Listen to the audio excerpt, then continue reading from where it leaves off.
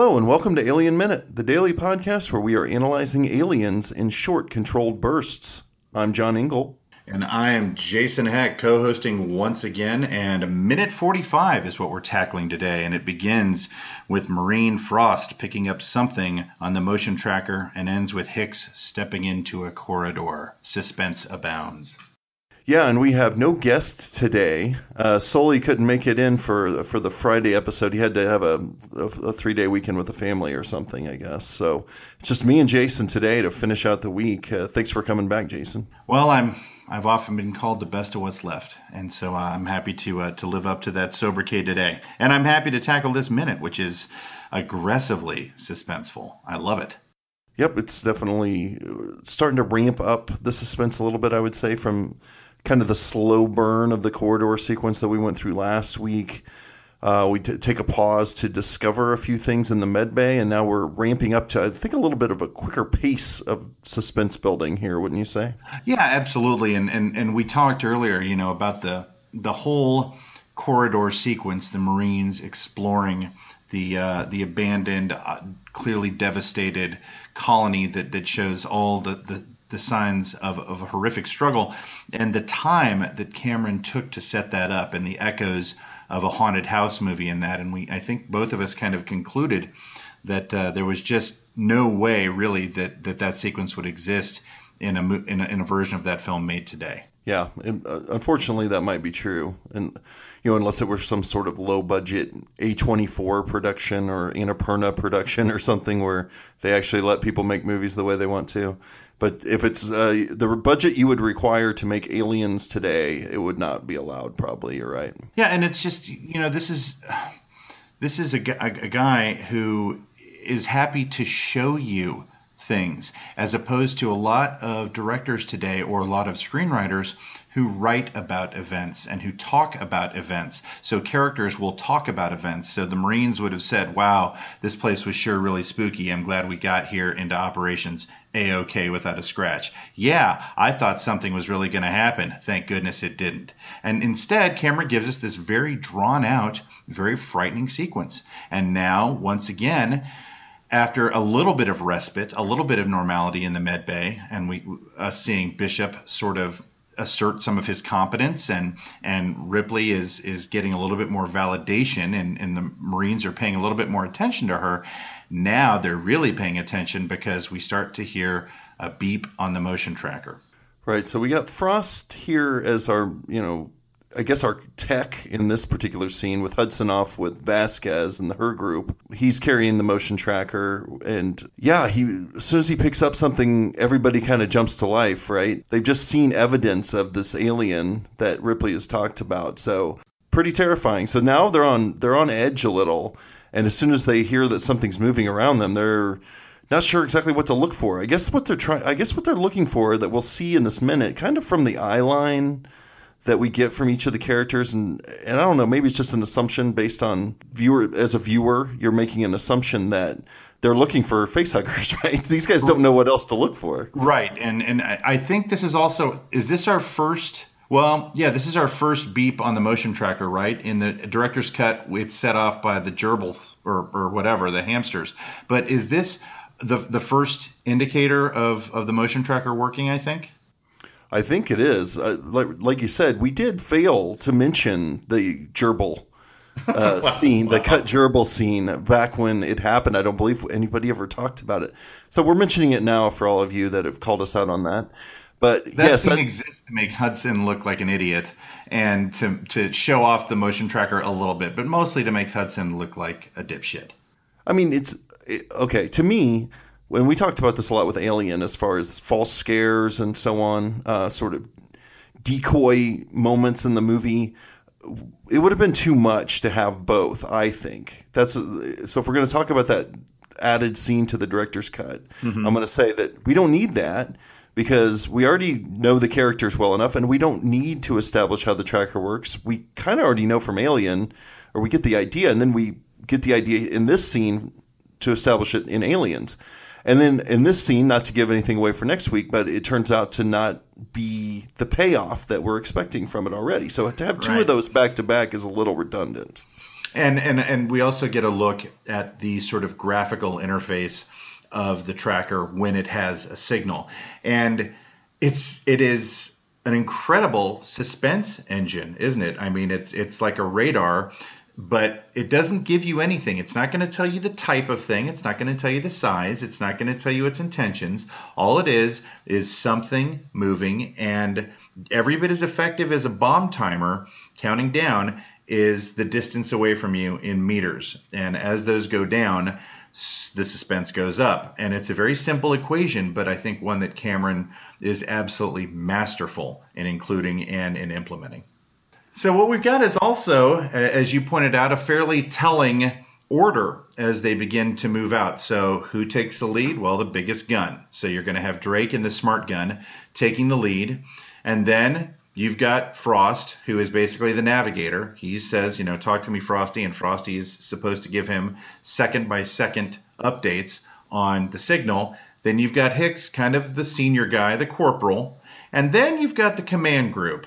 Now, you would think that it would be our intrepid lieutenant who would be in the lead. Yeah, this bothers me a lot. I mean, it doesn't bother me from a filmmaking standpoint, but Gorman as a character hiding behind Ripley is so obnoxious. It's so incredibly cowardly. Yeah. There's no way that he went into her apartment ostensibly to assure her that the Marines had her back and they were protecting her. And it seems obvious that in a situation like this, he should be stepped in front of her and walking between the Marines and her. But instead, he's kind of like cowering over her shoulder. Yeah, let's harken back to his two key lines. You wouldn't be going in with the troops. I can guarantee your safety. Yeah. And all of that goes away when he has a look at the face huggers, and you realize that this is a complete rookie. Once again, it is reinforced that this is a rookie, a by-the-book guy who may or may not have been put in charge at the company's influence to give our boy Burke more influence over the squad and the mission. But he is clearly freaked out a little bit when you see him standing next to Bishop as Bishop reads the clipboard. You can see that this is something that the xenomorph is real, and it is a lot more than a bug hunt, and it is very real, and he is surrounded by Marines who are contemptuous of him, and yet he is entirely dependent on to save his own life.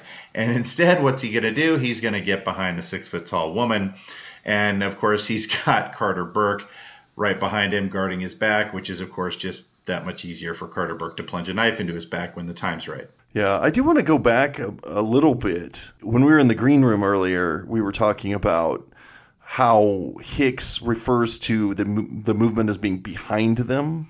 Yes, yeah, he explains it to Ripley because I think on the off chance that maybe she doesn't understand how motion trackers work. And then, though, it seems to me maybe my orientation is off, but when he says behind us, then they move forward. It's a little confusing, but you seem to have an explanation for that, or a guess at least. My thinking was that I don't view it as a mistake in geography because from what we know of Cameron, he's far too thorough to do that. And we also know that Aliens is his world. This is something that he has imagined, that he has storyboarded, that he has created. So I think he would be cognizant of his own geography. So when Hicks says behind us, I suspect he's talking about the direction toward the entrance, towards the door where they actually entered the complex. And right in front of us would be deeper into the complex, beyond the med lab and all of that stuff. That's my best guess. But I don't think it's, the logical thing for him to say would be, back near the gate or back near the door or back in the main corridor or something like that. But when he says behind us, I don't think it's a throwaway. I think Cameron is far too aware of his own geography and his own world to let that slip. Yeah, I mean, I buy that. It's just always been one of those things where in the moment it's like, oh, he said behind us and they're moving forward. Oh, well, I'm too caught up in the scene to really give it too much thought. But here I just thought maybe talking it out for a second. This is the place, my friend. This is where nitpicking is the coin of the realm. This is where you take James Cameron to task over every mistake, every error, every Piranha 2 the spawning. This is where It's your time. It's your fire back, your talk back, your rebuttal. Well, I do want to say one good thing here. I mean, not that I don't have more than one good thing to say about this minute, but there's something that happens here, and I can't quite dig into my mental Rolodex far enough to pull out specific examples of other movies that do this. And it might just be that I've seen Alien so many times and I like this so much that I'm just remembering this particular moment. But I love it when something happens that catches everyone's attention and they call someone else for and ask a question like, are any of you guys around? Or is there anybody? And when they get the answer, no, we're not there, and everybody jumps into action, I find that to be like an exciting little moment. They all stop and wait for Apone to answer. Yeah, I like that very too. Silently. It lets you know that they have reason to be alarmed, and that's conveyed to you. It's very simple, isn't it? It's not. Yeah. He's not a guy who's not showing his hand. He's not a guy who's making a lot of maneuvers and who's building something all that complex. But what he's doing very elegantly. And I think that's Cameron's great skill, is meat and potatoes filmmaking, but done superbly. I mean, the sequence of sound design here is nice. You get the beep, beep, beep of the tracker. That raises your heart rate a little bit. You get Hicks come in and speak the line, okay, we know that there's somewhere behind us, he says. Then Gorman makes the call, okay, Apone, is anybody, or well, actually, first Ripley says, is it one of us? Then Gorman makes the call to confirm whether it is or not. And everybody stops. Everything goes silent. And then as soon as Apone gives that answer, you hear the clanking of guns. You hear people start moving. All of that, not only does it relay the immediacy of the moment to you, but it also shows them jumping right into their job, like as soon as it's time. So it shows them as competent. Even Gorman, he doesn't have to be asked to make that call, which you could almost think that he might have. Like they say, oh, is it one of, Ripley says, is it one of us? And then there's a beat before somebody goes, well, ask Apone, but Gorman actually was on top of it this time. So everything comes off like nice and slick here. And it's a good moment. And again, it helps you go along with the ride a little bit. Like you're with them, it carries you along, and you're in just as much suspense as they are, waiting for that answer. And we also notice Frost says, "Yo, Hicks." He doesn't say lieutenant.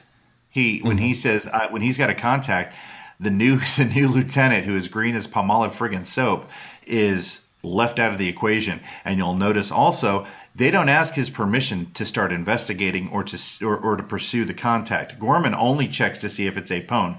He doesn't do anything except fall into place behind his heavily armed fire team. That's his only role in that scene. And I think it's, again, pretty telling. And then, once they start in and Drake comes around and takes point with the smart gun, he immediately asks, ask is as good a word as any, Frost to talk to him.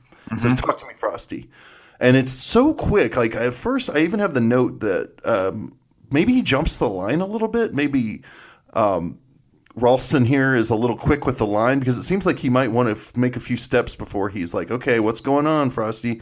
But I actually think it's conveying, coming out with that question or order so quickly is conveying how tense he is. I mean, Cameron left it in there, right? Yeah. And it's his baby. So I agree. And I like that change, because what we've got is a guy who pretty much eats lightning and craps thunder, right? I mean, how does he fix his camera? He headbutts it. So we already know that he can be a real hard ass. We also know when he meets Gorman and the command group coming in that he can be deferential and professional. But now, like all the other Marines, I think he's pretty shaken up by the xenomorph facehuggers. I think he's a little freaked out. So he's got his huge gun out in front of him. He is lowered into a crouch a little bit, and he is, I think, nervous. I do too. He seems very tense. Everybody seems a little tense. And of course, the idea is to make us tense as the viewer, and then throw us this false scare that we get when Gorman bumps into what I guess it's like an office lamp or something that has, for some reason, a precariously placed cylinder on top of it. But he bumps into it and scares the shit out of everybody, including Ripley. And we're supposed to be feeling that tension with them so that we get that little release from that. But I wanted to ask this. This was kind of the big question of the minute for me, or the big maybe it's not a question as much as it is just my opinion. I think I've reached peak limit of timid, scared, nervous Ripley, and that's not to say that she shouldn't feel that way as a character here. But it's the writing this in this late in the game. I'm like, okay, I think this is it. I think I've had enough. No more of that. It's time for Ripley to start like behaving like the Ripley I know. And luckily we do get it pretty soon. I was going to say, then it's good that in the next scene she's given a task and a purpose that will help her find backbone, not for herself, but for someone else. Sure. And I guess it could come off that I guess the way I put that sounds like a criticism. I'm actually, what I'm saying is I think that he might have Cameron might have really pushed the envelope as far as he could go with that here. And now I'm going, okay, one more time and I've had it. And then he doesn't do it one more time. And then next week we're going to finally get Ripley becoming proactive and not being the timid Ripley anymore. So I think it's actually kind of pitch perfect. I sounded pejorative in my phrasing of it, but what I mean is, okay, enough already. Let's move on. And I think he understood that when he was writing the movie. And it's a nice device to have that brought about by an external force, an external need, right? So she can't really shake herself out of it. She has to shake herself out of it in order to respond to a bigger need than simply getting over it. She has to be strong for someone else, even if she can't be strong for herself. Yeah, you don't want this. You don't want her to go into a bathroom and splash water in her face and say, "Get it together, lady," right, to herself. You know, we want to motivate it with something. I mean, this movie would be so empty without the motivations behind her character's arc. You know, so it's good the way he's done it, and I think it's perfect the way he pushes it to this limit. But I'm saying, like, at this point in the movie, I'm going, okay, got it. Now let's move on. And luckily, he heard me or understood what he was going to get from the audience. Yeah, otherwise it would just be like a Quincy episode, right? Right. He would suspect murder, but without even a good reason. Yeah, exactly. And the last thing we want from our Alien movies is a Quincy episode. I'm just saying he always suspects murder. Always. Everybody that comes in, he suspects murder.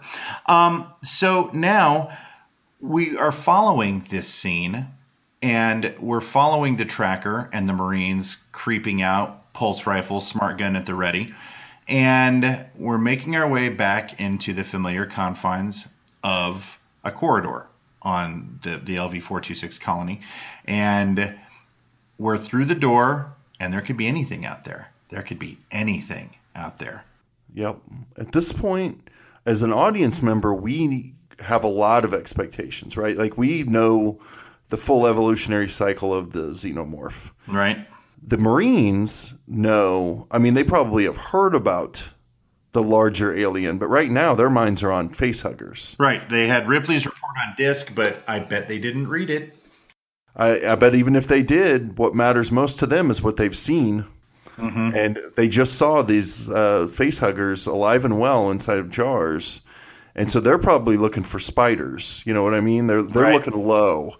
And I think that'll play into the next minute for sure. It's interesting. You have to really work to be in the Marines' mindset a little bit here, because think of something that disgusts you. A snake, a roach, a spider. You know, maybe you don't like cicadas buzzing near you or whatever. Then think about something that disgusts you that's the size of a Cocker Spaniel and that is entirely lethal, horrifying to look at, and, pardon the pun, completely alien in nature.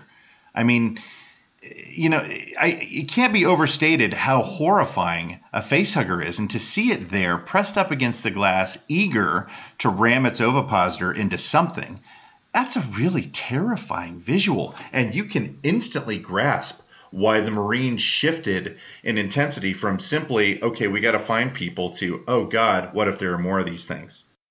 And, you know, they were somewhat flippant about it when they were behind glass, right? You had Hicks joking with Burke about it. Then you have Bishop going into scientist mode and just talking about it from a scientific aspect. But everybody's fairly relaxed there because they're like, oh, everything's behind glass. But then you take what they just saw and match it with the sound of movement around them. And the first assumption's got to be that one of these horrible things is running around. and might leap on our face. And yeah, I totally understand why they're so tense. And, yeah, you're right. Like when you take into account the little things that creep us all out and then put it in that everything, if you're scared of spiders and snakes, they're both there. They're both embodied by the face hugger. Treble them in size and make them instantly lethal in the most horrifying way imaginable. This isn't, anti-venom's not going to help you. You're not going to be able to put a stake on this one and have the swelling go down. It's going to blow you out from the inside. And now maybe they're remembering a little bit of what Ripley said, and it's reinforcing that, combined with the fact that they are walking through a ghost ship, right? That there is no one to be found in this colony, which was supposed to be a vibrant, bustling, industrious place. So pretty scary. I guess there's something to be said about the fact that Bishop just confirmed that they had not figured out how to remove them from a person yet. Right. But basically what he says is what we know, is that you don't try to cut them off the face. But boy, there's no answer there. I mean, apparently they got face huggers off somehow, or they retrieved them out of the eggs. We talked about that extensively, right? Yesterday. But yeah, you don't know. All of those things put together is just still more uncertainty and terror awaiting you. Well, yeah, he said 2 alive, the rest are dead. But it might have killed the person, but there's no reason it would kill the face hugger, because we know the face huggers are insanely hardy. They are incredibly durable, right? Acid for blood, unbelievably tough, some kind of silicate outer coating or whatever. They're really tough to hurt. And unfortunately, human beings to whom they attach themselves are much easier to hurt. So it makes sense that, yeah, we got ourselves a live face hugger, but oops, the patient didn't make it. Yeah, considering the fact that they have yet to see a live person, I guess their assumption would be that the patients didn't make it. Yeah, they're in the med bay with no patients, so I guess that's right. A safe assumption. And again, another empty place, and even more frightening, that med bay, right? It's on an isolated planet, far from any medical help. So you would assume it's really well equipped, right? It has all sorts of surgical implements, and the stuff on the Nostromo 57 years ago was pretty fancy. So you'd assume it's even more capable now, like where our medical technology is now versus where it was in 1950 something. But it's still not enough to get a face hugger off a person and have that person lead a healthy, productive, spiritually fulfilling life. That does raise the question, though. What kind of doctors do you think they were able to recruit to go to LV-426? Do you think they had the top tier doctors? They were able to pay them? Or do you think they got Joel Fleshman doctors that have to go to LV-426 to pay off their student loans? Or like Dr. Clemens in Alien 3, right? Kind of a ship's doctor who's just one step ahead of one port ahead of a malpractice suit. I'm sure it's got to be grueling duty. We know that there's a bar at the place, but probably not a lot of other recreational activities. So yeah, I'm guessing or maybe you're getting folks just, you know what it could be? It could be something like the company pays for their med school, but they have to do like 4 years as company doctors before they can be doctors in the real world. That's what I'm saying, like Joel Fleshman in Northern Exposure. Yeah, exactly. Like I'm thinking that there's a 1 hour dramedy, like network dramedy for Hadley's Hope, as opposed to this prequel idea that we had. We have Hadley's Hope, and it's a medical dramedy where there's a doctor, and we just rip off Northern Exposure, and there's kooky. The bar has got this kooky old man that's married to a teenager, and I don't know. So it'll be like the Caprica for Alien, right? Sure. Yeah, because that was such a hit. Oh yeah, no, it'll be just like Caprica, but much funnier. Much funnier. Yeah, Caprica was pretty funny, believe you me. A little bit more zany. This was an amazing minute. I got to tell you, this was a scary, scary minute, and I loved it. And it leads into some really good stuff for next week, that's for sure. Well, I won't be around to see it. Nope, you won't. I'm beginning to execute my suicide pact as soon as we're off the air. Okay. Wait. I'm not invited back next week. I misspoke. No. Yeah, what? No.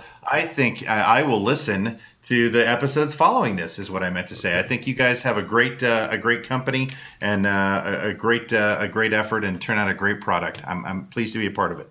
Great. I'm glad you're towing the company line, and following the script. Thank you. Feels good. Feels good. All right. Well, that's going to do it for minute number 45. You can find us at alienminute.com, on Instagram at Alien Minute Podcast, or on Twitter at Alien Minute Pod. Come over to our TeePublic page and check us out over there at Alien Minute. You can also drop a few bucks into our virtual tip jar. That would help out greatly if you have a couple bucks lying around, some change you want to toss in there. You can't literally toss the change in there. You can virtually do that. I need a prosthetic limb, and the tip jar would sure help. Oh, that would help big time. Yeah, we'll get you something. We can carve something out for you. Prosthetic head. I need one. All right. And it's also Friday, so we want to give one more thank you to Pete the Retailer and Alex Robinson from Star Wars Minute. Thanks a lot, guys, for learning out the concept of the Minute by Minute podcast. All right. Well, that's going to do it. We'll see you next week for minute number 46.